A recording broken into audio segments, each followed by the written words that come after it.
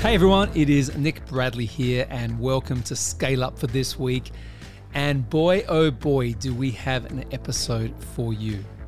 So in the world of mergers and acquisitions, there are a lot of people, a lot of players, and there are people who do it really well. And there are people who don't do it so well. And there are ones that I would consider very, very close friends because our values and the way that we think about this world of buying, selling, exiting companies, we have very, very similar views.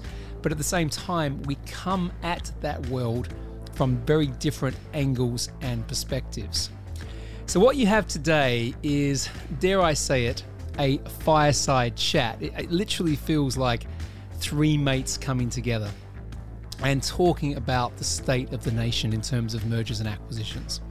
So joining me on the show today, two good friends, as I said before, is Walker Deibel and Ryan Tansom. Now, for those of you who have been fans of the show for some time, you will know those names because they have come on the show before and we've had sort of solo episodes, solo conversations back and forwards on various areas of the space. But what we thought we would do today is get together and talk about everything that we're seeing right now, the state of the nation, as I mentioned beforehand, as we end 2023, as we go into 2024, because it's actually a pivotal time for mergers and acquisitions. There's a lot going on. There's a lot more people in the space. And by that, I mean, there are more private equity firms out there than ever before. There are more people becoming acquisition entrepreneurs, heaps and heaps of things, which means there is more opportunity for people to be doing really cool stuff in the mergers and acquisitions area, but it also means you've got to kind of understand how things are changing, how things are evolving, and importantly, what you can do about that to help you on your own journey. So a little bit of background on the guys for those of you who do not know who they are. So firstly, Walker Deibel, he wrote the book, as far as I'm concerned, on acquisition entrepreneurship. His book is called Buy Then Build. It's constantly listed in Forbes as a must-read book in the M&A space. He's also the founder of Acquisition Lab, where he helps people buy companies and become acquisition entrepreneurs. He also helps business owners scale their businesses via acquisition. And as I said, is a leading expert on that topic. I would go as far as to say that he coined the term acquisition entrepreneurship because people didn't use it as readily as they do now after he kind of launched it. And for those of you who are not aware, it's really about how you become an entrepreneur through business acquisitions, and something that I'm certainly very, very passionate about, and something that I think people should absolutely understand, because you don't have to be an entrepreneur through startup. You can do it through acquiring an already successful cash flowing business. And of course, there's Ryan Tansom. Now, Ryan, he has a huge amount of knowledge, experience. Dare I say it, he's been there and done that with his own companies, around how you view a business as a financial asset, right? How you think about the financial performance, the cash flow, what I would call the lifeblood of a company. He is a world expert on that stuff. And his podcast, Intentional Growth, goes deep into that, and also how you kind of think about the impact of financial on the value build of a business so you can achieve a very, very successful exit. So enough from me, a long intro. You can tell already that I'm excited to share this with you because this is one of the longest episodes we've ever done on Scale Up. And it really is, three guys who love this space, want you to get as much from it as we have personally, just sharing our stories, sharing our perspectives to help you move forward, to get ahead, to really be successful in this whole crazy world of mergers and acquisitions. So sit back and relax. Enjoy, as I said from the outset, this fireside chat with two good friends, Walker Deibel and Ryan Tansom. This is absolutely one of my favorite episodes of the show. Here we go. All right, so we're all here, and what's up, guys? Well, as I said, it looks like we're about to start the M&A boy band, the first one. Black t-shirts, the whole pice. We didn't even color coordinate, but it happened anyways.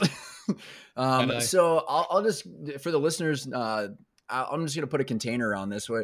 I'm super excited. I know all of us are excited for different reasons, but like when I was thinking about why I'm excited to have this conversation with Walker and Nick is we've all been, I mean, I've known both you guys now for quite a while, and we all have unified around a theme of like, companies are assets. We can use the company to grow wealth, have fun, make an impact, whatever the heck people want to do. But we have to have that as like kind of the cornerstone. And over the years where I've seen like Walker, you got the book, buy them, build, you've got the acquisition lab, and you're helping people from the very get-go look at it like an asset, understand how to value it, and then they need to the return. We've kind of landed in the middle of like, how do you actually do the practical stuff instead of some fictitious system? It's like the practical in between the point A and the point B. And then Nick, you're there, been in private equity, and you're the one taking them through the full circle to then end up back probably giving funds to the people that Walker's sending through the acquisition lab. So well, there is a nice little circle here of it's kind of like a flywheel, right? Yeah, I like that circle instead of any other kind of circle you might have thought of. And I find it so fascinating how it's this topic of it's an asset. And what I think I get super excited about, guys, is like Walker and Nick, you have to do the real stuff. Like you have to be doing it. It's not just talk. I don't know. That's kind of my way of kicking it off, saying, hey, like we're here. Yeah, I mean, I think it's a nice, I mean, we sort of, I think, came together in our respective circles, to use that again, because we have a similar affinity to this stuff, right? And what I'll put down is the ethics behind it, doing it the right way. And I do believe that if you understand sort of M&A from the way that we believe it works and how we talk about it, it has the ability to change lives fundamentally. And right now is a great time for that to be the message, you know, in terms of people entering entrepreneurship through acquisitions, people having businesses that they want to scale the right way. And my lane has always been, how does that founder, that business owner, get the true value of the work that they've put into their business, as opposed to giving it to my old employers, private equity firms. So I think that's where we all came together with that sort of affinity, which is proven to be a good friendship between us as well. I want to echo that, Nick, and also just say that, you know, one of the things that has really kind of gotten under my skin over the last 12 to 18 months in particular is, I mean, just coming from the buying businesses side, right? Like I always felt like my market was going to be, you know, my audience was going to be sort of sophisticated entrepreneurs, you know, managers at companies that wanted to make the leap, but, you know, had the skill set, you know, sort of like a very sophisticated, you know, business oriented person, budding entrepreneurs even, right? Like, hey, you don't just have to start, you can also buy. And one of the things that's really happened with the power of social media is that all of these people that are like really good at marketing, that aren't necessarily out there doing it like we are, have gotten really loud, and they sort of talk to everybody. And it's like, hey, you literally should quit your job and buy a business because it's easy, I guess, right? And it Hey, by the way, Walker, Walker, you don't even need the acquisition lab, man. All you have to do is find someone exhausted, and you find them on LinkedIn, you send them a DM, and they're going to sell you their company for no money down, seller's note for 10 years, and they're going to walk away and never bother you. I'm glad we're starting here, by the way. I'm glad we're starting here. You know what I think, and I'll mention some names that I think, you know, have to answer for. Like Russell Brunson's got a lot to answer for here, right? There's some people out there who are really good at marketing, and there's others, right? And I've seen this to be true across the board, that they'll put out a message called a hook, right? And the hook is usually built on either pleasure or pain. Mm-hmm. Right. So what's the most painful thing that you're going through right now, which could be, I'm stuck in this situation I hate, or the upside, right? Then they'll put together something which makes it look easier than it is. But interestingly, I was talking to Dean Graciosi, right, who's been in this kind of info game for a long time. And he said that the completion rate of a lot of these courses is like, he said 17%, but I reckon it's less than that. That would have been high if I would. I know. And I sort of said, what does that mean? He goes, well, you know, someone signs off, they pay a couple of grand for a program, any program. We're not just talking about M&A. And, you know, you're getting maybe 1 in 2 in 10 actually getting through it. And I was like, is that good? I mean, it's not great, is it? Well, and you know what, and Nick, you and I had chatted one of our previous conversations. It reminds me a lot, and Walker and I kind of tied both these things together. It's like when I read your book 5 years ago, I was like, this is the new Rich Dad Poor Dad. I mean, it's an actual practical way of creating wealth. Real estate's been doing this game for a long time. And why I think that your book and kind of how, I mean, because there's so many similarities, but then I look back at the real estate game, And I think back in 07, before we had sold the company, we were probably going to sell the company in 07, but we ended up doing it in 2014. That happens. Is the yeah. Actually, I'm sorry, I got the numbers wrong. It was 2011. Anyways, but my point is, I went down this route of like, go to the Rich Dad Poor Dad seminar, and then you realize you can't do it, and then you realize that their programs aren't there to actually teach you it. It's so that they can find deal flow or finance your deal and take all the hard work that you and I just see similarities in like what you set out into the world, Walker, and kind of like where the real estate kind of game just went right into their equilibrium. I couldn't agree more. I mean, the thing is like we were the I don't know if you want to call the Acquisition Lab, a mastermind, an accelerator, it's all of these things, but we were really the first one out there, right? To sort of create this and say, hey, let's unpack buy-side advisory and sort of try to help people navigate this noise. And now, I mean, there's like 24, copycat competitor situations. And, I kind of pride ourselves on the fact that, we have we've closed about 200 million in member acquisitions in the last, 12 to 18 months. I mean, we've got a really good success rate. But the thing is like, we're starting to, people call and they're like, so why should I pick you instead of someone else? And I'm like, I literally don't know. Like if you have to ask me that question, like, I don't mean to be egotistical, but like, go do whatever you're going to do. And what I'm seeing is like, there's a kind of a new one that started, and their whole pitch is, look, we invest in companies. We invest in you. So like, come take my, what'll take you 24 months in the lab. We'll do it in a weekend, and we'll charge you like a third of the price, and we'll knock you out, and then we'll invest in your company. And I'm just scratching my head like, don't you guys see what's happening? Like this, like they're generating their deal flow and making you pay for them, and then they're getting you as an operator. Like none of this makes sense. So, sorry to hijack the conversation, but no, you know what? It's not hijacking it. I have to be cautious here of names that I don't mention because I've sort of gone in and seen the ecosystems of a lot of these, right, through various things. So, for example, I'll get invited to an event. Then I'll be invited from that event to come and kick the tires on certain things. And they're big ones. They're really big ones, right? And they're making, I mean, one of them in particular did over 70 million last year. Not kidding you. The event right? specifically? Sorry? The event revenue or the amount of deal flow? And deals the way it works as a model, right? And this is, I think, just good awareness for people listening to this, is obviously, there'll be an event of some sort, and you might pay, $500, couple of grand to go to that event. You'll be in a room with hundreds, if not thousands of other business owners, usually business owners or budding people wanting to get into this space. They might be employed, like you said, Walker, beforehand. I want to jump out of that and get into this. But the room is already segmented, right? So I went to one of these events and I was up at the front because I was invited to, I was going to be speaking potentially. That was one of the things. So I had people around me that were doing 8 or 9 figure businesses. And that was quite interesting. But then at the back of the room, you had the people kind of, dare I say, the cheap seats who may not even have a business. Mm-hmm. Oh, and then you get invited to a lunch, right? So you've already paid whatever you paid to get there. You can get invited to a lunch, and then you get pitched, depending on which segment you're in, the offer. Now, the pitch that I got, because I was up the front, was a $500,000 investment. Yeah, for a kind of they're trying to give you 500 grand, or they're asking for I've got to pay 500 grand. So they have a payment plan, or was it just like $50,000 a month at least? Come on. Whatever you want, mate. Whatever you want. The credit card slips are coming out, right? I just think this is interesting, right? So I think it's worth unpacking for people because you will, if you're into this space and you're starting to vet your options, you're going to get invited to this type of thing, right? And you're going to see this. But what happens is, this is not just a course or a mastermind or whatever else. Some of these entities out there now are offering what I would call hybrid private equity firms. Mm-hmm. So the 500 grand gets you not just coaching, mentoring, all that sort of stuff. It gets you service provision.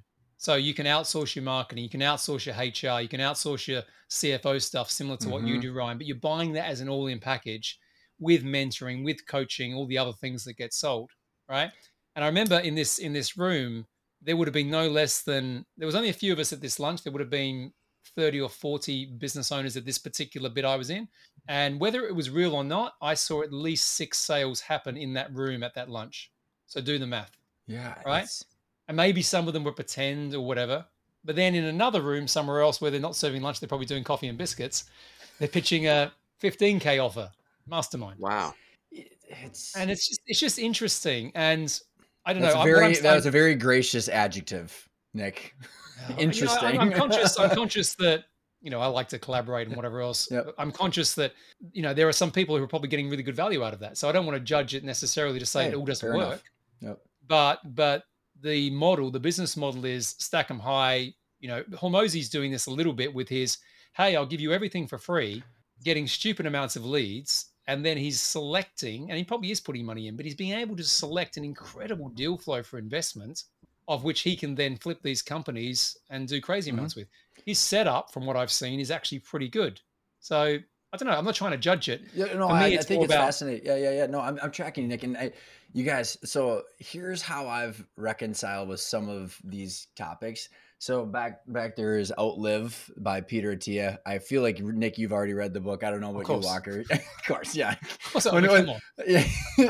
And so here's why I'm bringing this up. So that book is like 500 pages, and it's all about how to outlive the normal, essentially shitty existence that a lot of humans have for the last 10 to 15 years of their life, to actually be, healthy until you kick the bucket.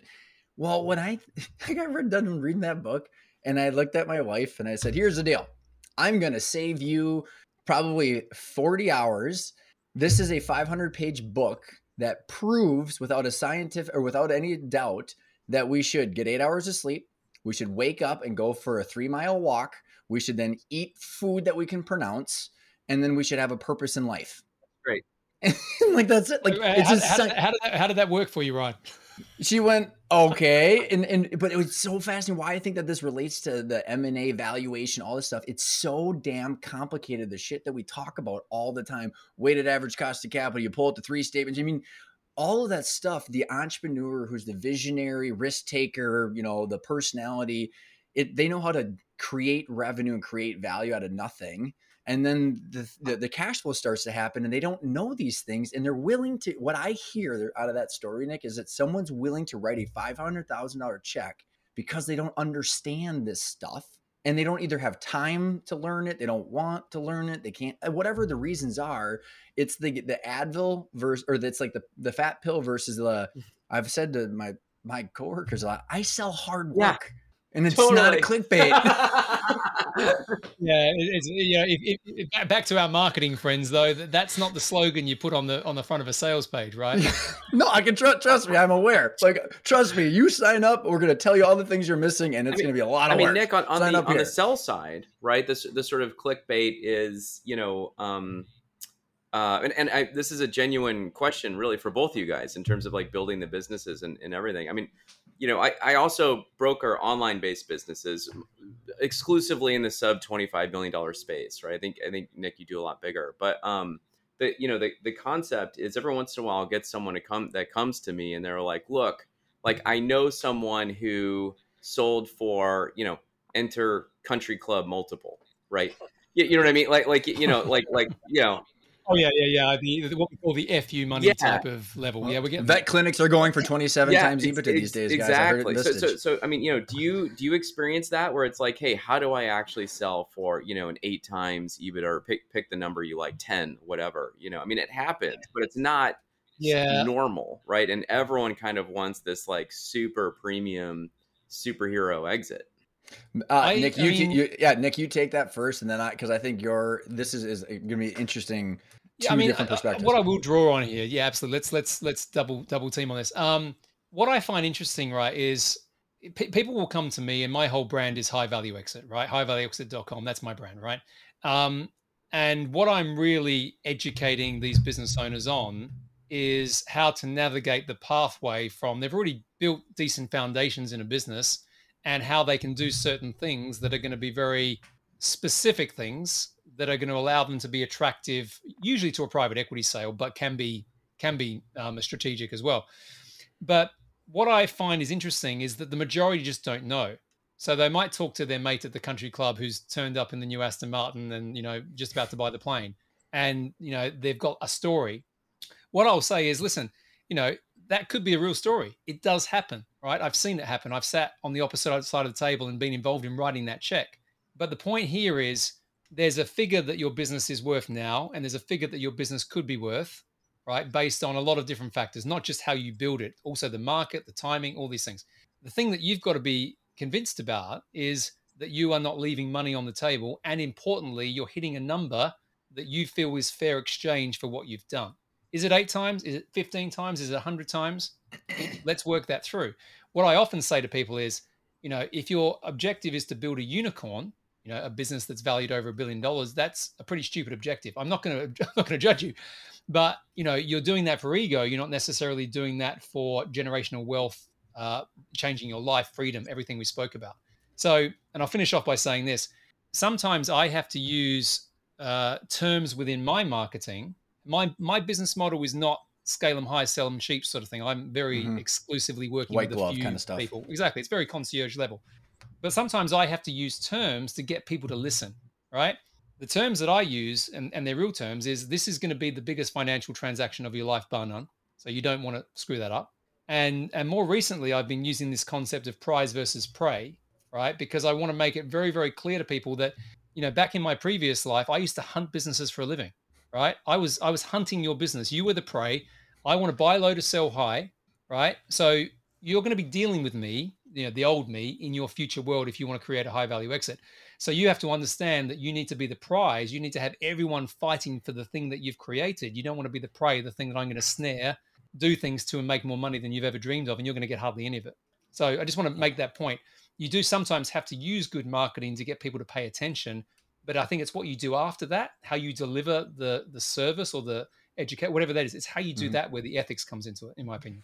Well, and I love that, Nick, and how I'll provide a different perspective, because I think everything you said is true. And here's how, and specifically in our academy, and there's this topic that I bring up in all of our workshops and in our education, is that I would answer that question, Walker, like the person that got, let's say that someone hired Nick and I was joking around about the vet clinic that got 27 times EBITDA, but that's actually a true story. Really? Sure it is. And my immediate response was, did you have the cure for horse cancer that I was not aware of? And so, but there's obviously a possibility, but here's the story that was being told. So let's say, Nick, that person did everything that you just talked about, understood what they wanted. They understood the value that they provided, and then hired you. And then they jammed up that price for the premium that they deserved. I would call that in our material, using our words, as a strategic transaction value, where the purpose of the deal drove the premium up, right? There was a reason that buyer bought the company. And supposedly the narrative was, from the investment thesis of the PE firm that probably did it on a napkin, was there's a shortage of veterinarians, in America. So now I pay 27 times EBITDA. I mean, that sounds like that was the extent of the investment thesis, but there was a reason for the premium. Where I'm going to compare the strategic transaction value to then the intrinsic financial value that we help people on our services side, on the financial dashboard modeling, and then the CFO services side. We talk about the intrinsic financial value is what the person can control while they're operating the business. And it's about generating future sustainable cash flow. So we help people having the highest amount of probability that they get the valuation that they want within the reality of the financial lens. Hypothetically, exactly. If you have $1 million or $2 million in cash flow, or if you want to go from $1 million to $2 million in cash flow, when I do the deal at $2 million and I wanted to sell it to one of you two, the cash flow from operations has to finance the debt, the taxes, the distributions that are desired, and the future investments of the company for the next buyer. So it's taking away all of the stuff from the third party stuff that could be unique to the timing that is definitely real, like you said, Nick. But if the person doesn't know when all that stuff's going to happen, they can still focus on the cash flow. And then my last comment, you guys are just going to crack up. So how I get this across to people in our training is what they learn all this stuff. And then we go through the financial education of the 3 statements, and I get to the cash flow statement, and I'm like, capital contributions, debt, taxes, and cash at the end of the month. And I had a guy go, "You mean actual cash?" I was like, "Yeah, the thing you pay your mortgage with." And it's just so fascinating to me that people forgot to look at the only statement that has the constraints in it that make everything real of how do you actually buy and sell a company and make the value outside of all the kind of the headline stuff that is still real that you're talking about, Nick. Yeah. And I think from that, because it's interesting actually, when the way you explain that's really interesting in terms of the stuff, because a lot of the stuff I focus on is everything outside of that. Not to say that's why we've been talking to each other. Half the value, right, in terms of what you said, but it's the clever trickery, pokery that you can do outside of that to influence the transaction, which has more to it. But yeah, I mean, good question, Walker. I mean, when I just remember, like during, I don't know when this was. It was 2021 when the FBA aggregators were just going bonkers. I mean, there was 14 billion raised and like not enough businesses to buy, and they were just like negotiating over each other. But at the end of the day, everyone was still getting like 3.5 times cash at closing, and all these big multiples was just deferred compensation and earnouts and all the rest of it. And I would just get these phone calls from, Amazon sellers, and they'd be like, look, I want to sell my business, but I'm not selling for anything less than a 9 times. And I'd be like, thank you so much for telling me that in the first 5 minutes instead of waiting until minute 90. Have a good day. Like, I can't help you. Like, these things are just, it was getting so bonkers, and it was all bullshit. And Mike, press on the show. Yeah. And it comes back to, but people are out there. People are out there selling that stuff, particularly on that side, because they want to get the deal flow in. And then, it gets someone signed to a contract, and then the reality of the delivery. It's like that whole saying of overpromise and underdeliver. I had a guy in the acquisition lab this week who made an offer on a business for like $5 million, and he had zero intention to pay $5 million. He's like, no, I'm going to get it for like $3 million. And I was like, when did you send this LOI? And he's like, yesterday or whatever. And I was like, okay, and now we're talking about it. And he's like, yeah. And so I need to figure out how to whittle this all down and get the price that the company's really worth. So, obviously, number one, he was sitting out. Someone told him to fling out LOIs with purchase prices they had no intent to actually close on. So he's tying up the deal. He's wasting the entrepreneur's time. He's wasting the broker's time, right? He probably, if he wasn't talking to me, he probably would have been told he could buy it with no money out of pocket, or whatever, no skin in the game. I think they do this, Walker. I've seen this strategy beforehand where you get these people are told literally just get people into these situations, and they're sending out hundreds of letters. Yeah.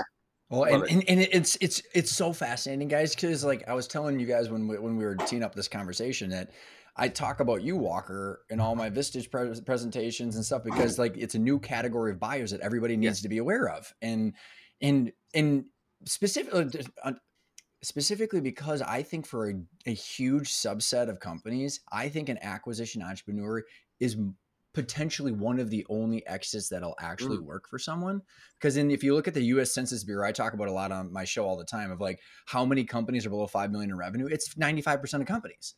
And so if you think about in the middle market, there's like 2% between 5 million and 100 million. A lot of these people are going to need to find someone that actually has the talent, the skills, and the financing to buy these companies, because it's a dental practice, it's a physician's practice, it's a CPA, it's a welder, it's an electrician, it's an HVAC technician, where you need the license or the expertise to do the work, and the math does not work unless the person has the job and takes it over. So I'm saying all that first to say it is an important category that you have helped pioneer, Walker, but verbatim from one of the people, and I think it has a lot to do with how we started this conversation of the trickery that's going on out there, is when I bring this up after I give them a lot of explanation, people go, oh, that makes a bunch of sense. But immediate reaction is, those condescending think that they can just come in here after graduating school, zero money down, buy my company because I've been doing things apparently wrong for 30 years. Totally. Almost verbatim from a recent group. And I was like, yeah, like you're right. Like, and so any thoughts about how you see that? No, thank you. Look, I mean, for acquisition entrepreneurs, there's really like a huge range, right? And what you just described was the sort of like, traditional search fund, or at least inspired by the traditional search fund, self-funded searcher person who's looking for a business with zero risk and recurring revenue and home services. And they've been sold this sort of like package. Okay. And they're like, okay, I'm going to go buy that. It's like, great. but you've got the whole gamut, right? Like, I mean, you know, I've got the 4 quadrants of ways to add value in an acquisition, all the rest of it. But the thing is that when you think about acquisition entrepreneurs, I want you to also be thinking about independent sponsors, because it's the same thing. It's just larger transactions. So I made an offer on a business about 12 months ago for 180 million. Okay. And I had the debt piece kind of secured. And I say kind of because it was kind of. But you know, it was a real offer, and it was about a little over 7 times EBITDA. Okay. And I didn't get the deal for various reasons, but I mean, you know, I'm also looking at, you know, $35 million deals, $50 million deals, and I am an acquisition entrepreneur, right? I mean, there's nothing different about that. So I think that there's different levels of sophistication. And again, I think the problem with, you know, all of the like noise that got catapulted off of buy then build, if I can be so egotistical to say it like that, but there's literally no one talking about this shit. I'll give it to when you. The book came, I didn't want to release it because like people are going to think my logic is wrong or something. It was so different from what the conversation was. But all of the stuff that's sort of come after this has really just all been about everything you're talking about, right? And like, hey, you can do it. And like, there's this little lie that's going on out there, which is like, hey, I know you've never bought a business before. However, everything that you've done in your life up until right now has prepared you to buy a business right now. And it's like, yeah, no. Talk to a first-time buyer 30 days later, and they're like, oh my God. And you're like, yeah, exactly. You know what this reminds me of is the Zach. I can never Galifianakis. I can never pronounce his last name. There's this meme where it says, I can't either. Who's that? Is this an American thing? I think he's in The Hangover. I think he was in The Hangover. Isn't that a British movie? Yeah. So there's it's a meme with the first picture is like, oh, you're going to be a parent. Oh, good for you. And oh, by the way, it's so great. And being a parent's the best thing ever. And then it's parent 30 days after kid. Ha, welcome to hell. And it's like, I had a question for Walker actually on this, because I think this is interesting, because just to set the scene here. So I was looking at the statistics of private equity firms and how they've grown sort of post-COVID. And there's something like 8,000 now in North America. There was before COVID around about 4,500. Okay. And the reason is they're not private equity firms, right? They're people with websites, and where the data comes from, you know, how do they work it out? Who knows? But in your world where you've got these people coming in, learning from you, do you find that there is still this massive, what I call scaling gap? So even if they can do a deal, they don't know what to do with the business after they've got it. And therefore the business can go backwards. They could lose it, that sort of thing. Okay. Great question. I think that the types of buyers that I work with, let me say it like this, and then we'll loop through it. So it's a good observation. I think that a lot of first-time buyers don't really understand what they're getting into. However, what I would say is that the first company I bought, you know, I took this big personal guarantee. I wrote a check. It was $8 million in revenue. It had just under 50 employees, 2 shifts, and all this equipment. And I had to go to the office, and I went in there and I went out and we made the announcement. And then, you know, I basically went back to the bathroom and threw up. It was just like, okay. And then we went into a recession, and like everyone around me was going out of business and all the rest of it. And just like, you know, owning this company through this, you know, tumultuous environment was really terrible. But I felt like I was as equipped as I could be going into it. All right.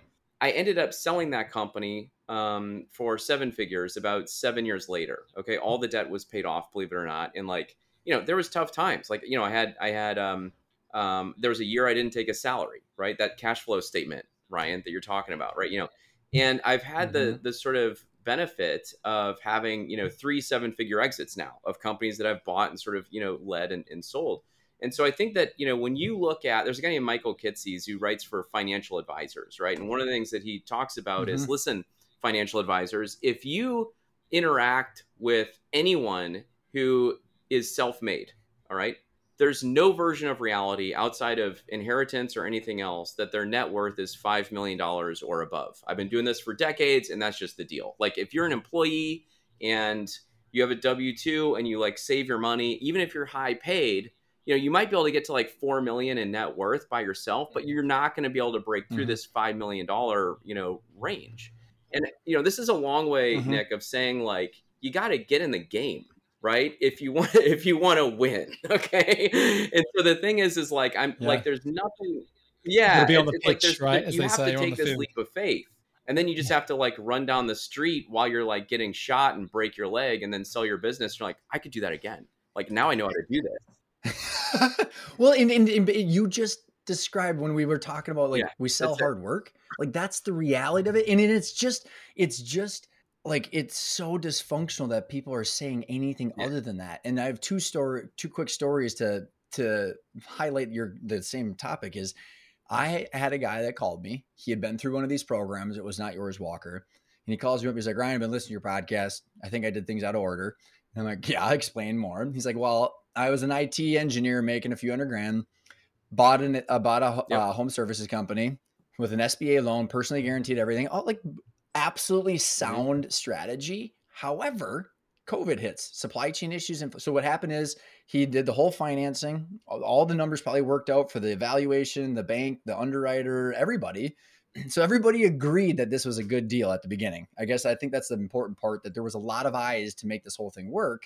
And then salaries go up by 20%. His working capital, like the inventory and the crap you need to, you know, where everybody's got your money but you, like it went like through the roof by like $500,000 for this size of company. It was a big deal. He's like, Ryan, I bought this company, haven't taken a paycheck in 20 months. I've got an extra $500,000 in inventory. I can't service my debt. And I got this stupid company. And the poor guy, it's like if someone would have said to him, like you said, Walker, here's the deal. You're going to get kicked in the shin. You're going to lose an arm. You're going to get a bandage. And like in my last, the second part of that story is I was sitting down with my director of sales when we were financing our receivables with my family business, $250,000 payroll every 2 weeks, we couldn't stop selling because I would take my POs, sell them to the bank for 90% funding. That's how the whole machine was working. And we had a very, very, very key employee that had a drug problem that we found out. And we paid for him to go to treatment for a month, and it almost tanked the business because it was the right human thing to do. And I don't know about you guys, but I've never taken a class in school that says on a multiple choice, if you had to judge whether you keep the $20 million business, you send this guy, you know, I mean, like how do you, other than I can tell you the private equity response to that. Next, you're not going to like it. With even address you're not going to like it. Just to add on this, because I think it's an interesting debate, right? So where I have a concern, it's not so much to say that, of course, you've got to get in the game, you've got to learn all those things. It's when people take on something and they just have no real capability to even learn on the job, right? And they've done a money down seller finance deal. They can't make the payments. The business has gone backwards. Whatever happens there in some sort of debenture, who knows, right? And in some cases, they're leveraging this against SBA loans. Mm-hmm. And right, you know, they're buying into the idea that they can buy this business and do all this sort of stuff, but then they end up on the bankrupt tip really quickly. Mm-hmm. Mm-hmm. And I'm just curious. I know in your program and how you teach it, Walker, you're very discerning about who you bring in, right? But in the mass appeal of this and the marketing we spoke about earlier, that doesn't seem to be happening. And I'll finish by saying, even though I think, and I'll be, you know, cocky and arrogant as I tend to be as an Australian, private equity, you know, in terms of business scale up is gold standard stuff. The stuff we do is clinical, militant, discipline focused, off the charts, precise, right? But we still screw it up. Like the number of turnarounds that I've been involved in where everyone did everything they could to think that this was a good deal in terms of due diligence, all the stuff that we would expect, but there was still something that got the thing. And that's private equity, right? So what's this person who's, I don't know, come out of a job and bought a business, but they don't know anything about that. So that's Nick, where I think there's a big issue. You're spot on, and I can't argue outside of it, other than to say that when Buy Then Build was done, when I wrote it, I sat on it for 9 months and didn't publish it because I was like, if I publish this book, someone's going to read it and then they're going to go buy a company, which is like effing crazy, right? And then I thought to myself, and again, this took 9 months. Like I would walk around in the morning with my coffee and just be like, all right, my book's done. Like, how do I really feel about this? And I got to the point where I was like, every single book ever written on entrepreneurship ever is like, quit your job, leave the walled palace with like no supplies, and like build this thing from nothing. And I was like, I'm okay. Okay. Because I'm going to anchor in revenue, infrastructure, and earnings. And what I'm trying to do with Buy Then Build, again, the original plan was to expand how entrepreneurs think. And I'd be in these rooms of entrepreneurs, like, I did startups and all the entrepreneur programs and the accelerators, and I started to get introduced as the guy that bought and sold companies. And I was like, okay, number one, that sounds dope. But number two, you guys are completely missing the point. I'm just like you. I just like am buying the companies and running them, right? And then I'm learning about transactions and everything we're talking about. So it's like, how do I buy it? How do I grow it? How do I exit, right? And like that was just the game. So to me, the big lesson is that I don't care where you are, but in business, acquisition is equally as important as innovation, right? And the thing is like, if you're going to leave your job and go start a business from scratch, or you're going to leave your job and go buy, a sub $5 million company, okay, there's pluses and minuses to both of these equations, and both of them are completely crazy, right? However, just to, argue the other side for a minute, my first job out of school, I worked at one of the biggest banks in the world, and I was laid off with 6,000 people 11 months later, and was like, wait a minute, how secure is this? So, it's risk. I mean, there's no. I talk about this a lot on my show. There's no security in that, and I got a good friend who's in banking, actually, coincidentally, and I think in the last, let's say 3 years, he's had 6 jobs, right? And he's kind of curious what I'm doing these days, because I kind of left the financial services. But he goes, oh, you were always more entrepreneurial than me. And I go, dude, I'm not an entrepreneur. I just don't like to not have control over my income. Right. Nassim Taleb in Anti-Fragile literally talks about how the Uber driver has more security and is more anti-fragile than the corporate W-2. And that part of that book was so fantastic because of what you're talking about. But I want to go back to, I want to hear what you guys think about the narrative I've been telling myself, kind of like as I picture the macroeconomics of why is this all a thing? Like, why is it that we've been teaching people, or not we, but like there's the noise of go buy a company with SBA loans, 0 money down, or it's super easy, or all of this stuff. So here, because I get the people in the middle of the shitstorm, right? They're like, all right, we're in the program. I got $9 million in debt, haven't taken a salary in 3 years. Like, what in the hell do I got to do to make this whole thing worth it? Or it's the opposite. I'm printing money and I don't know what this thing's worth. So there's 2 observations that I want to quickly unpack and hear your guys' thoughts. One is that I think there's a macroeconomic factor of why there's such a volume of people that don't understand this stuff. And the second part of what they don't understand, my biggest observation, we've had almost 600, I think it's like 500 and some people go through our training program, the Intentional Growth Academy. And the biggest observation is people don't understand how companies are valued. Just imagine if the entire U.S. economy, no one understood how to value a house. Like, what in the hell would we do? Are you suggesting is they it know? Like, how would you? All right. Bad example. I think you're giving too much credit here, because like, and I almost push it to one other step. I know you've got a question here, or a point. Is I don't think it's just about valuation. I don't think people understand finances. Well, okay. This is where I was going with this, Nick. It's 2 parts of this, because the way you value a company is by understanding the cash flow statement. And like, what's the risk of that cash flow statement in the future? And so here's the macroeconomic issue that I think led to so many people. And I might be out of my mind, guys. But like, so when I think about 2009 to 2023, you got 14 years of 0% interest on money for the most part. What has happened? So if you stabbed yourself with adrenaline, I mean, I know, Nick, you do ultras and all that stuff, and you just take the adrenaline and go, woo! And you're like, well, like every day. And it's not the natural energy of natural good behavior. What I watched is like, it's like everybody stepped on the conveyor belt in the airport, walking next to the normal reality where they're just flying, where you almost, here's what I saw. People, especially my old business, you could only look at the income statement and be fine, because the demand of the consumers, the balance sheets of the consumers were great. Every business was able to buy more shit because they had zero, like the low financing. So when you look at a company's financials, you look at the income statement, you're like, it looks great.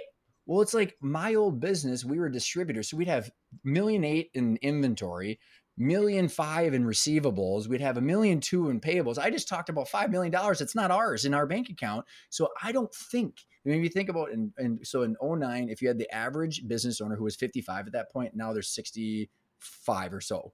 Yep. You had 15 years roughly, well, 10 to 15 years where people just didn't have to have that discipline of looking at the cash flow statement to say, I have a finite amount of resources, cash that needs to go to taxes, distributions, and reinvest back into my company. And I have to use that decision with discipline to figure out how I'm going somewhere. They didn't have to do that because they just looked at the income statement. And so then therefore we don't even understand how companies are valued, because if someone goes and buys a company with a $5 million SBA loan for 10 years, you have to pay the $40,000 monthly payment. And you have to be confident that you're going to be able to pay that into the future. And if you can't see that, you're just guessing. And I don't know. This is what I see is how few people understand that third statement, which tells most of the story. I'll tell you this, and this is kind of looking backwards as well over the last, say, 10 to 15 years. You've just highlighted why the private equity firms made so much money. Mm-hmm. Right? Because they, like it or not, they do understand it, right? And they do understand capital structuring. They know how to leverage debt. They know how to manipulate that to some extent in terms of what investments are going to drive future value. And so they'll go into a business owner and they'll put some money on the table for the business. The business owner, as you said, doesn't know the value anyway. They just see a number. But it's the clever structuring and the leveraging of the market conditions, which allows the private equity firm to, in some cases, I always say a 3 to 5 times return on invested capital or multiple on invested capital. MOIC is what they're looking at, right? But back in the heyday, they were exceeding 5 to 8 times. So you think about that for a second. If they're putting, let's say, 100 million to work, they're making 800 million back within usually a 3 to 5 year window. It's a good return. There's no name an asset class other than, I don't know, Bitcoin when it was NFTs for about 8 months.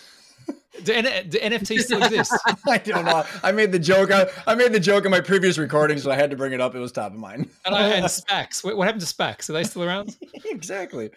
It's fascinating, isn't it? Like I was talking to a guy that was at one of these conferences, probably Nick, that you're referring to. It was one of the ones that's all over social media. And I was asking him, I'm like, because they have a fund and they do mezz financing.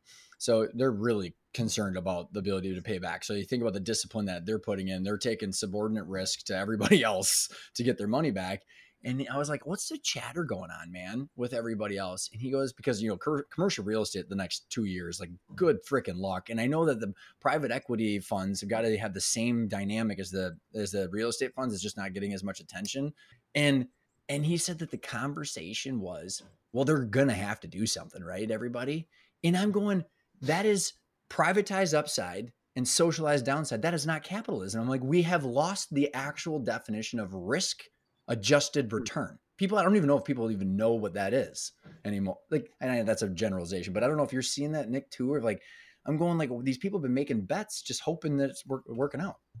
There's a lot. Well, the problem you've got, right, is that, and I forget the exact figure, the figure that gets quoted around is, $4 trillion of capital undeployed across, high net worth family office private equity funds in North America again. And, the whole thesis there is if that's not being deployed, that's a problem. I know that personally from sitting in the private equity firms. I used to have to do AGMs, annual general meetings, and talk about all sorts of stuff that we're going to buy, even though, those things weren't even close to deals, just to keep the institutional investors happy. So you've got this kind of situation, which I think is interesting for people to understand, because it's an opportunity as well. And it's still an opportunity right now, is that people who have raised money, right, from high net worth individuals or institutions have to deploy that money, right? And as a result of that, they'll take big risks and make big bets quite often because it's easier for them to do that and lose than it is for them to miss out on being able to raise their second fund, their third fund, their fourth fund. Nick, this comes up. We're talking about, SBA loans and like, oh my God, you have all this risk, like you got to make the payments and all the rest of it. Private equity has learned 2 or 3 times that you have to have a certain percentage of equity in the deal in order to protect yourself from market cycles. Nick, when these private equity firms are deploying capital, what percentage of equity versus debt are they putting down into these transactions? So it's changed a lot, and this is where it's interesting. It's a good question again. So obviously, when money is cheap, right, interest rates are low, they absolutely throw as much debt as they possibly can into the businesses, and then they usually put. This is a trick actually, and I'll try not to make this too technical. I was involved in a business where we had 15% interest on that money. Okay, so the money is borrowed at, let's say, 1%, but it's laden on the business at 15%. Okay. And that differential is money that goes back to the PE firm, the investors. Okay. So in answer to your question, you might be looking at 20%, 30% that's going in as equity, and the rest is debt. Got it. Now, and that changes. So that's just some of my experience. But here's the issue, right? Right. Money's not cheap anymore. Okay. But the investors are used to signing off that type of equity equation.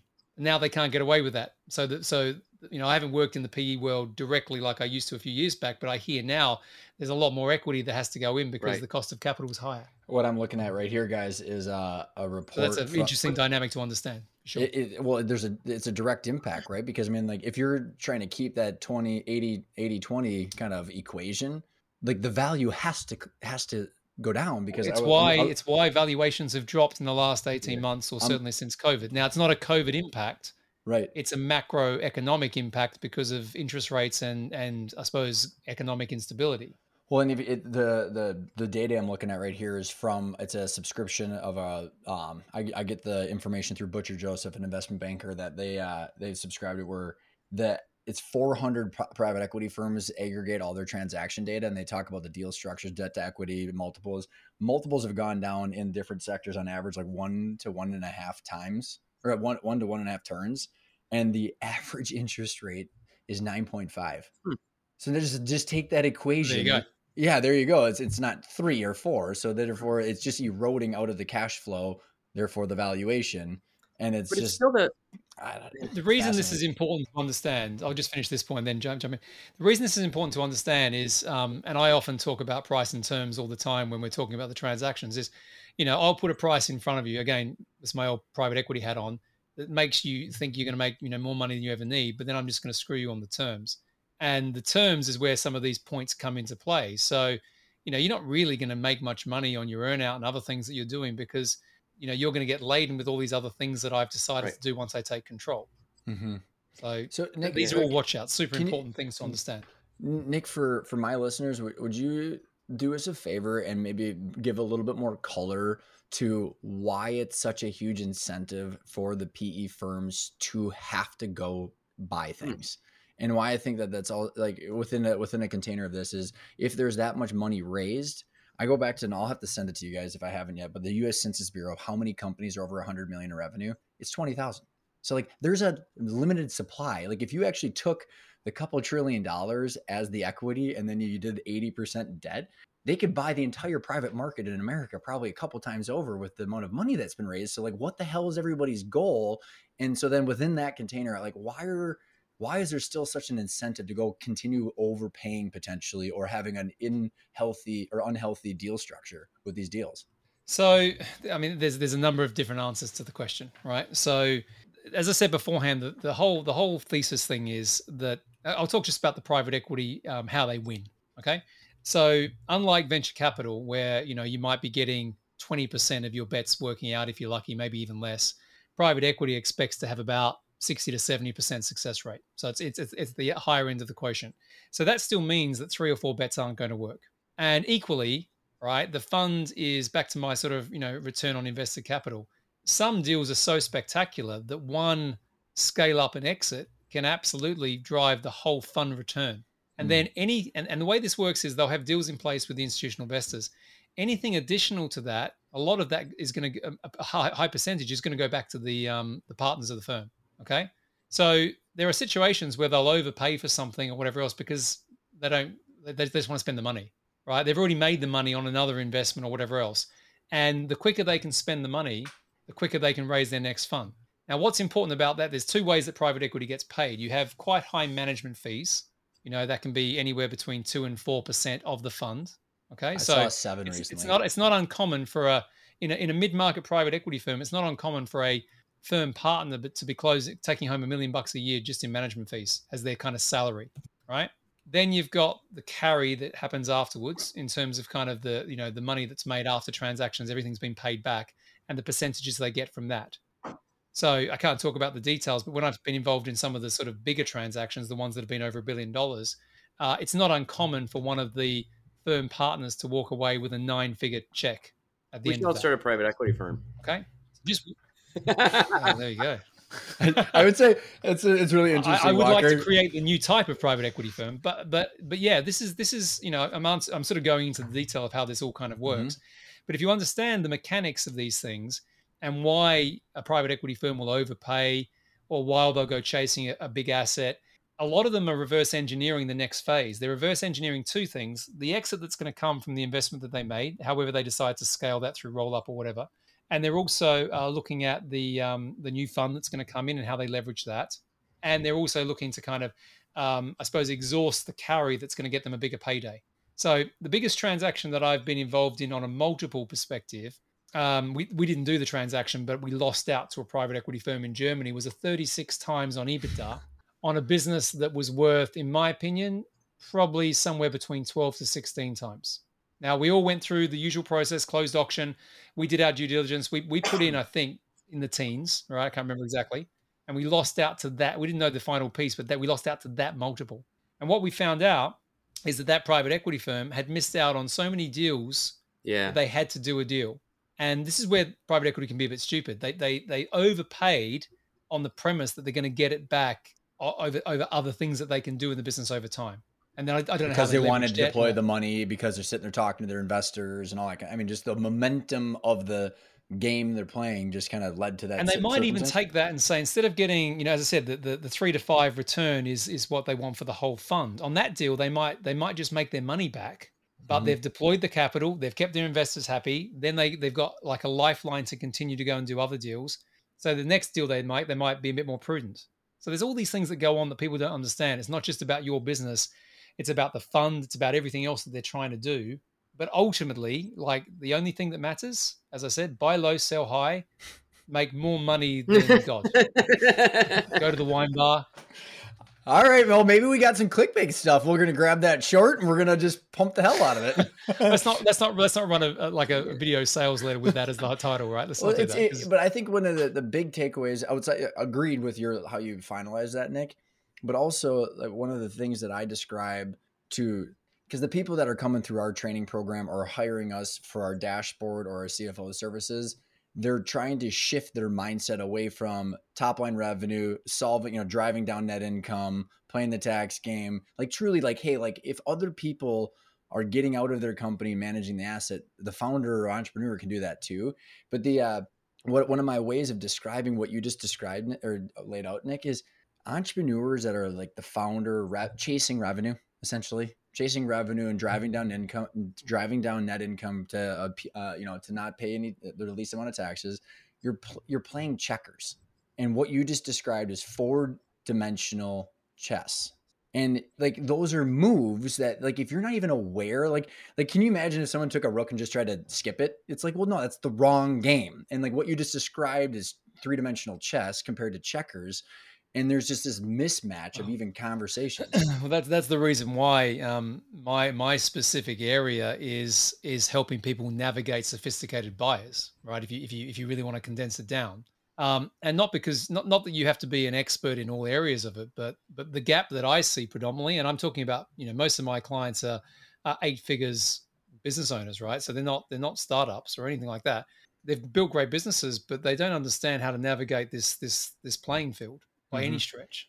And they worry about it because, they've created something they probably didn't even think they could create, right? Like, a lot of the entrepreneurs, they're quite humble people and they go, wow, I didn't expect I was going to create an 8-figure company. And now I'm worried as hell that I'm not going to get the return for all that work and sacrifice that we know is part of entrepreneurship.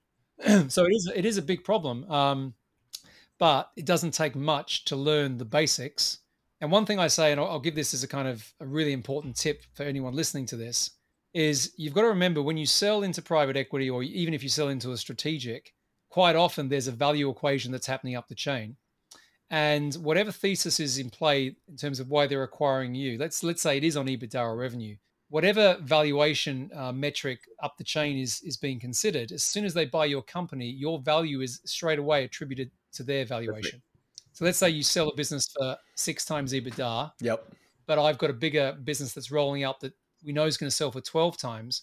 Automatically, the money straight away that you've been paid 6 times for is worth 12 times to me. So I've made 6 times the return just on you signing the deal.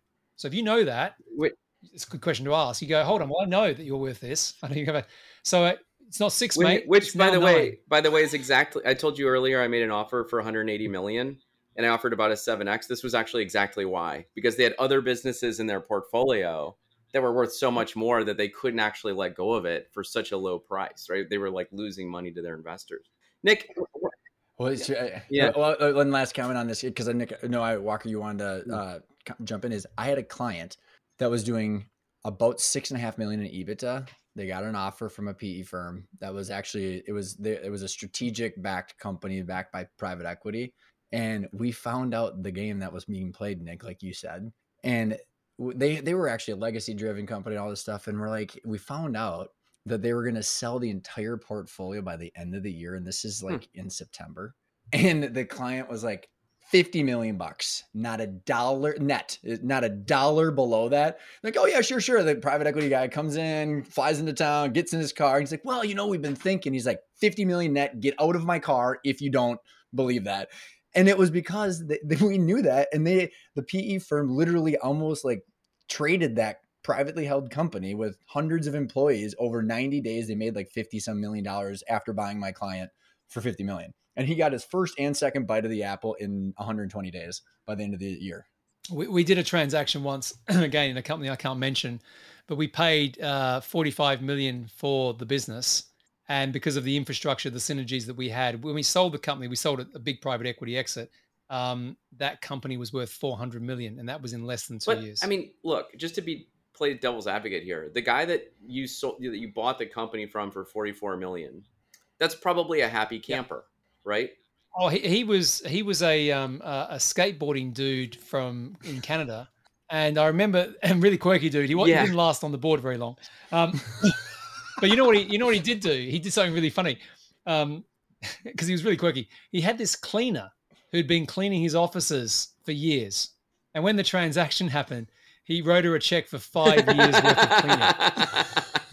Because he's like, I don't know if you can have a job anymore now. Awesome. The office will probably close. That's awesome. 5 years I love that move. I think that's fantastic. So do I. It's like, who right. cares? You're 100% right. The value that the private equity firm brought in that example was the 350 million or whatever. That's their job. That's what they do. And so I think for a lot of us to look at both of these stories and say, like, Ryan's client was absolutely correct, saying like, no, man, 50 million, because it's like, you're going to extract this so quickly. I want to pigeonhole myself into the value you're bringing also, and we'll do it together, was kind of the pitch, right? But Nick, I mean, if private equity is able to do that over a 2-year period, I think that they deserve it. Yeah, well, this is the thing. What I don't mind if that's the decision. What I do mind about is if the business owner doesn't know that, right? So like if there's some transparency around, okay, I'm going to give you 40 million, and maybe my number, I talk about life-changing number, that number might be 40 million, and I just want to say to them, listen, if that's your number, let's get you the number. But as we start to dig into your business and we start to look at the market and we start to look at the players and all the different opportunities, if the business is worth more than that, do you want to go for more than that, right? Like we now know the range. Mm-hmm. And sometimes they'll come back to me and say, listen, it's just 40 million, man. I don't care. Sometimes they'll say, really? And I'll say, well, listen, why don't we go for a bit more? I had a client recently where we had that, where they were worth, when I started, 28, and we had an offer of 42, right? And my client's number was 30. And I said, we can do more here. And he's ecstatic because he's got another 10 million that he didn't think he was going to get. Right? You took half, I think, right? Yeah. I always take half. I mean, it's that Australian in you. Quit doing that, Nick. I'm not a charity, right? Like, this is a business for me too, right? I'm just using my old hunting skills for another. I'm hunting something different now. Well, I've shown you my Bobby Axelrod. That's awesome. That's awesome. I mean, this was me, like, maybe not hedge funds, but in private equity, I was out there, like, looking cool and doing my thing. That's awesome. In reality, like, because it's a serious question, I will absolutely take a percentage of what I think the upside is, like a private equity firm would as well.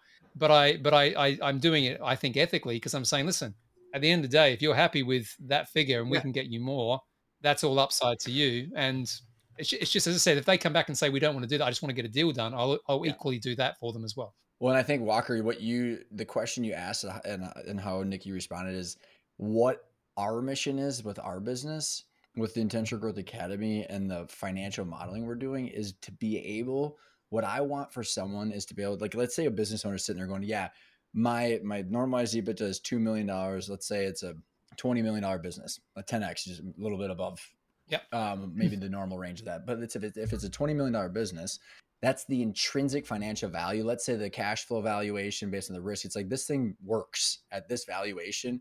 You can do an ESOP. You could sell it to an acquisition entrepreneur, or from the intrinsic value of 20 million, or Nick could help you take that to $35 million from all of the things we just talked about. But what I see you guys gets hung up on that three-dimensional chess is the terms, like you talked about, Nick. It's like, oh, but this is how, like, this is the smorgasbord of how you get your money and all the dances you have to do over 4 years to get the extra $15 million. All I ever want for any entrepreneur is to understand that and choose the pain that they want for the return that they're going to get. You know what I mean? Like, oh, like I have to do all this for the extra $15 million, so be it.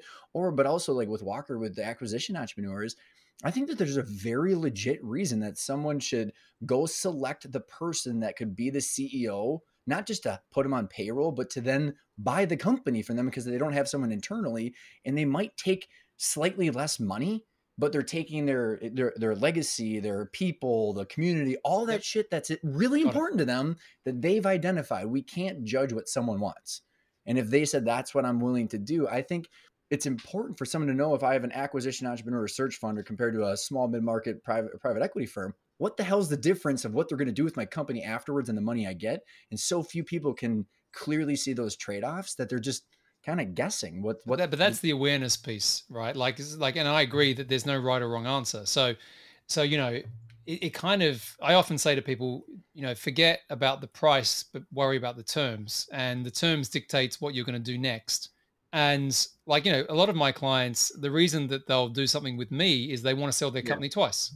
Like their actual objective is, and the only way they're going to do that is with private equity, right? Yeah. And quite frankly, probably to be the platform acquisition for private equity. So they're the ones who get to do the buy and build, the roll up, right? And it's a legitimate strategy, because, but what's interesting about that is, if you know that, say 12 to 36 months in advance of a process, you can build the company for that strategy, right? You know, and again, for your stuff, if someone wants the lights off strategy, right, where they want to kind of just go off to the pastures, you can build back from that as well. But I think you're 100% right. It's about understanding the money piece and the next act piece, and work out, making sure people know their options, and then you can advise them on what path's the best path. Walker, do you guys ever work with companies that go public rather than sell to private equity? Like, I've spent a lot of my time. And why do you say no? Why would you say no? I'll be honest, I don't understand it as well as I understand private equity, so I play the lane I know. But there is another answer, and I'll make it quick, is people think that an IPO is an exit, but it's really a capital raise, if you understand it. And there's lots of fees and lots of hurdles to jump over, and you actually lose a lot of control. You certainly, you know, you might have higher levels of liquidity through that, but it's not easy to access capital because of the different governance structures and control protocols you have. That's about as far as I know from it. But I know a lot of people who have IPO'd and have actually regretted it and didn't realize it wasn't really an exit. Yeah, especially because of the predatory funding associated with the investment banks.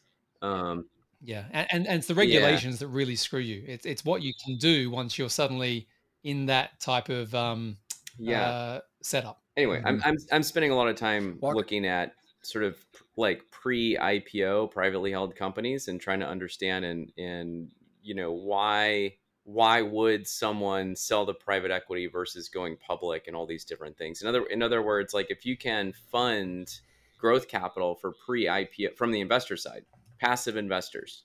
Okay, here, let me just say it. I get a lot of people that join the acquisition lab, right? And they're like, look, now that I'm here, and it's weird because it's almost like the richer they are, the more likely they are to say this, which I didn't expect at the beginning. Like, and like we've got people who've taken companies public through the NASDAQ and exited for tens of millions of dollars and all the rest of it. And they join us because they're like, I'm trying to figure out how to do these like sub $20 million acquisitions. I don't even understand this space, right? But here's the thing is a lot of times they'll say like, Walker, I want you to help me buy a business and then hire a manager, and I don't want to spend time on it. And I'm just like, this is a terrible idea. Okay. And like, the book is called Buy Then Build because like Ryan, I sell hard work, and you're wanting me to buy then chill. Right. And what they're really saying is like, how do I capture the returns available in the private marketplace without actually having to like do any work? Right.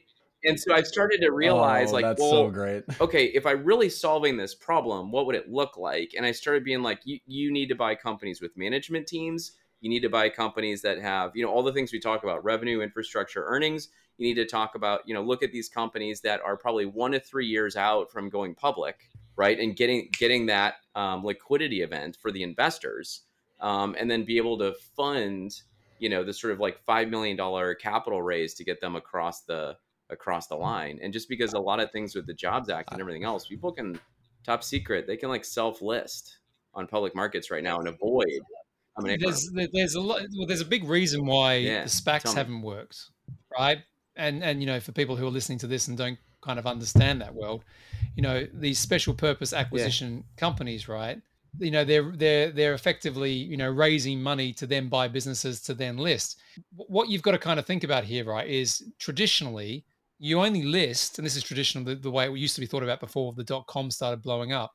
You'd list when you ran out of private money, right? So you go to public money. Like I need to fundraise. I can't go to any other investors. So now I'm going to go out to the public and I'm going to do it. That was the traditional view of it.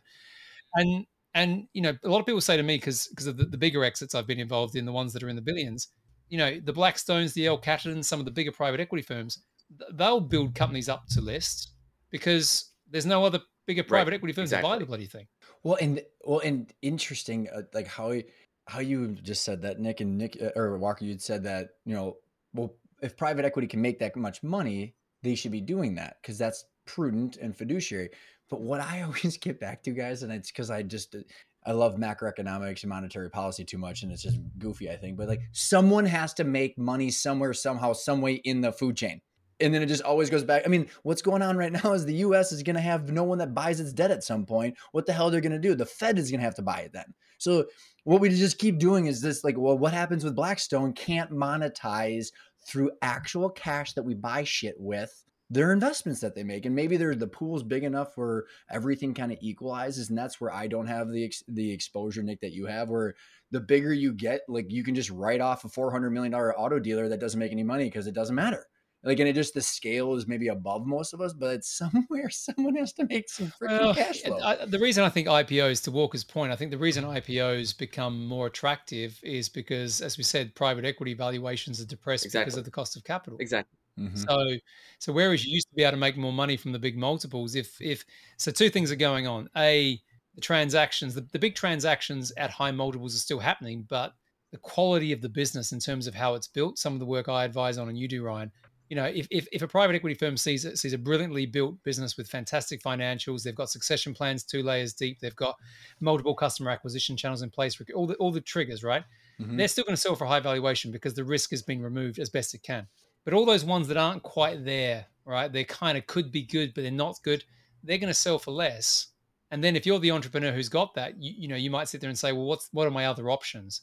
And there's a certain level of scale that you can get to there where you might think, actually, maybe a public offering is the way to do it.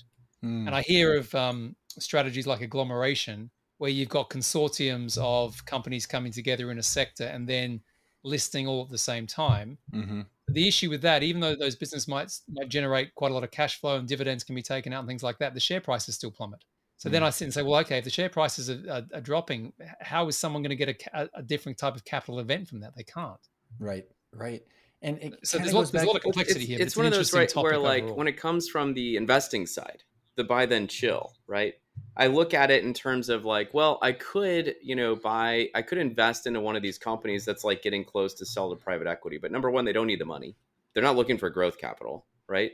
And number two, what I like about management teams that want to go public is that, to your point, they're not looking for an exit. They want to keep growing, and they want to get still that got the cheaper energy cost of left in capital, and they want to get the right publicity and all the rest of it. But like, if we can also provide a way where they can sort of edge around the kind of predatory investment banks, that's the word. I mean, let's call it what it is. Then it's like, then they can actually have a successful business while expanding their impact and providing a liquidity event to their investors. And so this is where my brain has been sort of going the last 9 months. But, yeah, it is interesting, and the thing that I'm probably not as clued up on is at what point, and if you ask me this, I wouldn't be able to answer it honestly, is at what point does it make sense? At what size of business and scale does it make sense for that to be a proper consideration? Right.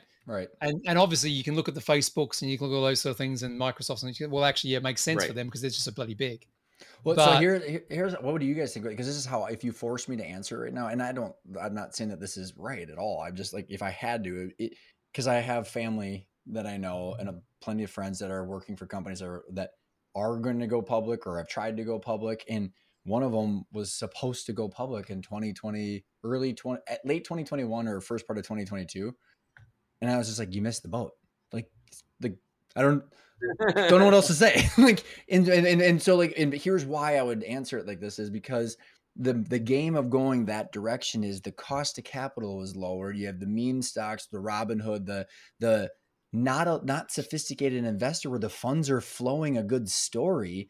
And back to, it's so funny because I was explaining this to my wife.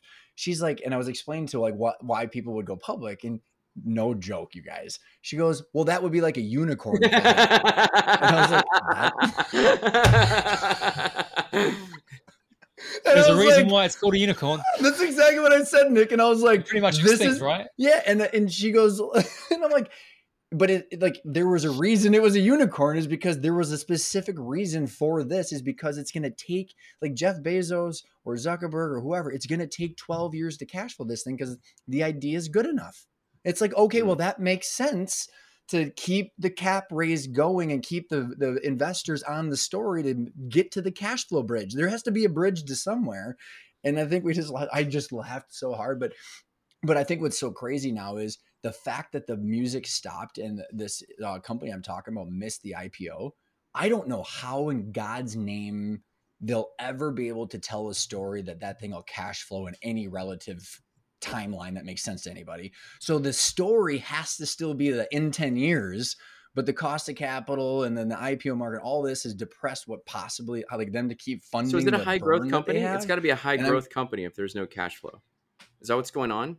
It is, but it's not just tech. It's tech-enabled services. So you got, $350,000 engineers or whatever it is, and it's like good. You know what I mean? So like, low growth. Yeah. I guess there are private equity firms buying off revenue multiples in specific conditions, which is kind of not what they're designed to do. Most private equity firms are buying off EBITDA. Right. But where it works, which I find this quite fascinating. I've been involved in a couple of deals recently where this has happened. It's usually a private equity backed strategic. It's where they've already mapped forward the synergies of buying that in, right? Because they've already got the customer base asset or something else that they can just turn the pipe on. So they're forward projecting through the due diligence process where they are going to get the cash flow or the value from that. But they'll pay a revenue multiple for it if they can see that part of the pathway. And I often say to people now, if you've got a tech business and you're thinking it has to be IPO because that's the way it was done a decade ago or whatever it is, not necessarily, but you still have to work out where this is going to land. And the other thing I think is important to understand is, remember, we're talking a lot about an exit means you walk away with freedom, wealth, all this sort of thing.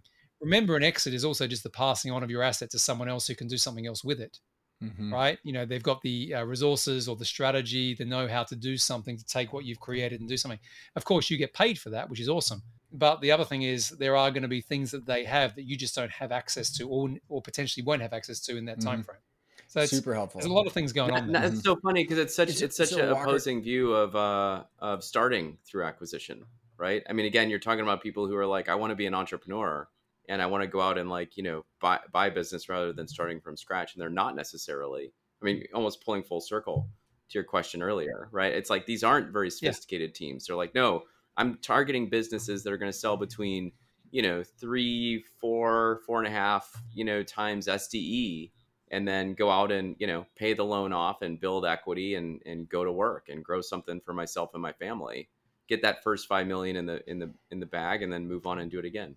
Yeah, and I think that as a wealth sort of building strategy makes a lot of sense. And I often say, don't go for the Hail Mary, to use a term in your world, right? Like, if anyone comes to me and says, "Oh, my business is a unicorn, I'm going to do this," I say, what's the number that's going to change your life? And that's going to be a few $1 million probably, right?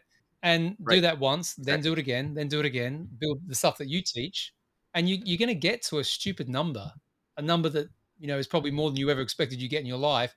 But you're going to do it through hard work, your point beforehand, Ryan, and you're going to do it through consistent practice and application of the basics. Well, and it's not a get rich quick thing. Well, and I think that's what if I were to kind of loop together some of these dots that we've been talking about, is like everything that you talked about, Nick, like is so important to understand the landscape, because even if someone says that sounds like a lot of work or whatever it might be, it's like, well, that's fine. Well, then that's not your path, or that I'm willing to navigate those waters. And like all of this are just choices by someone.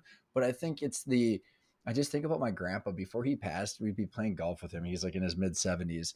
And I'd go up there and I'd try and just, I suck at golf, guys. Like I'm just like all rigid. I'm trying to just beat that ball as far as I can. And it'd slice, and my grandpa would go up, and it was like 100 yards, 100 yards, 100 yards in the hole, 100 yards, 100.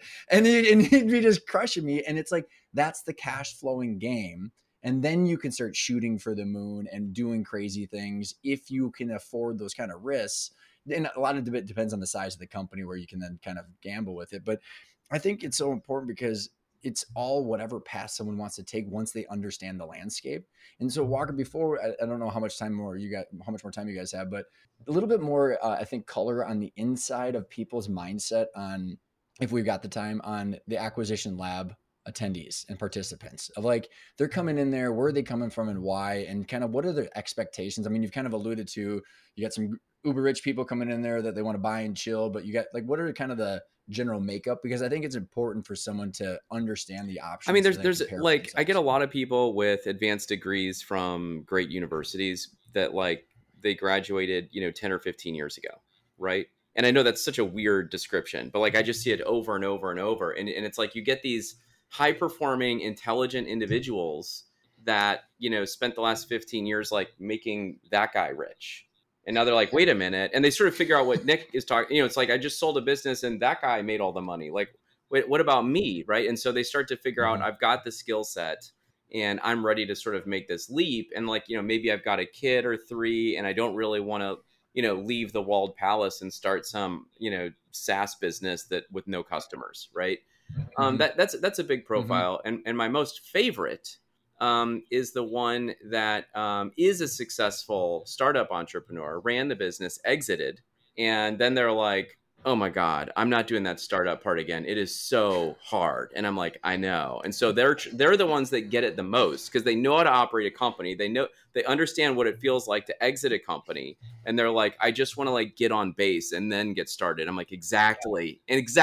And that's the real bullseye, right? That's the person that really gets it that we've been talking about. And I think that, Ryan, you asked early, like, we never landed the question, but you're like, all these people are getting on this conveyor belt wanting to learn about buy businesses. Like, why is that?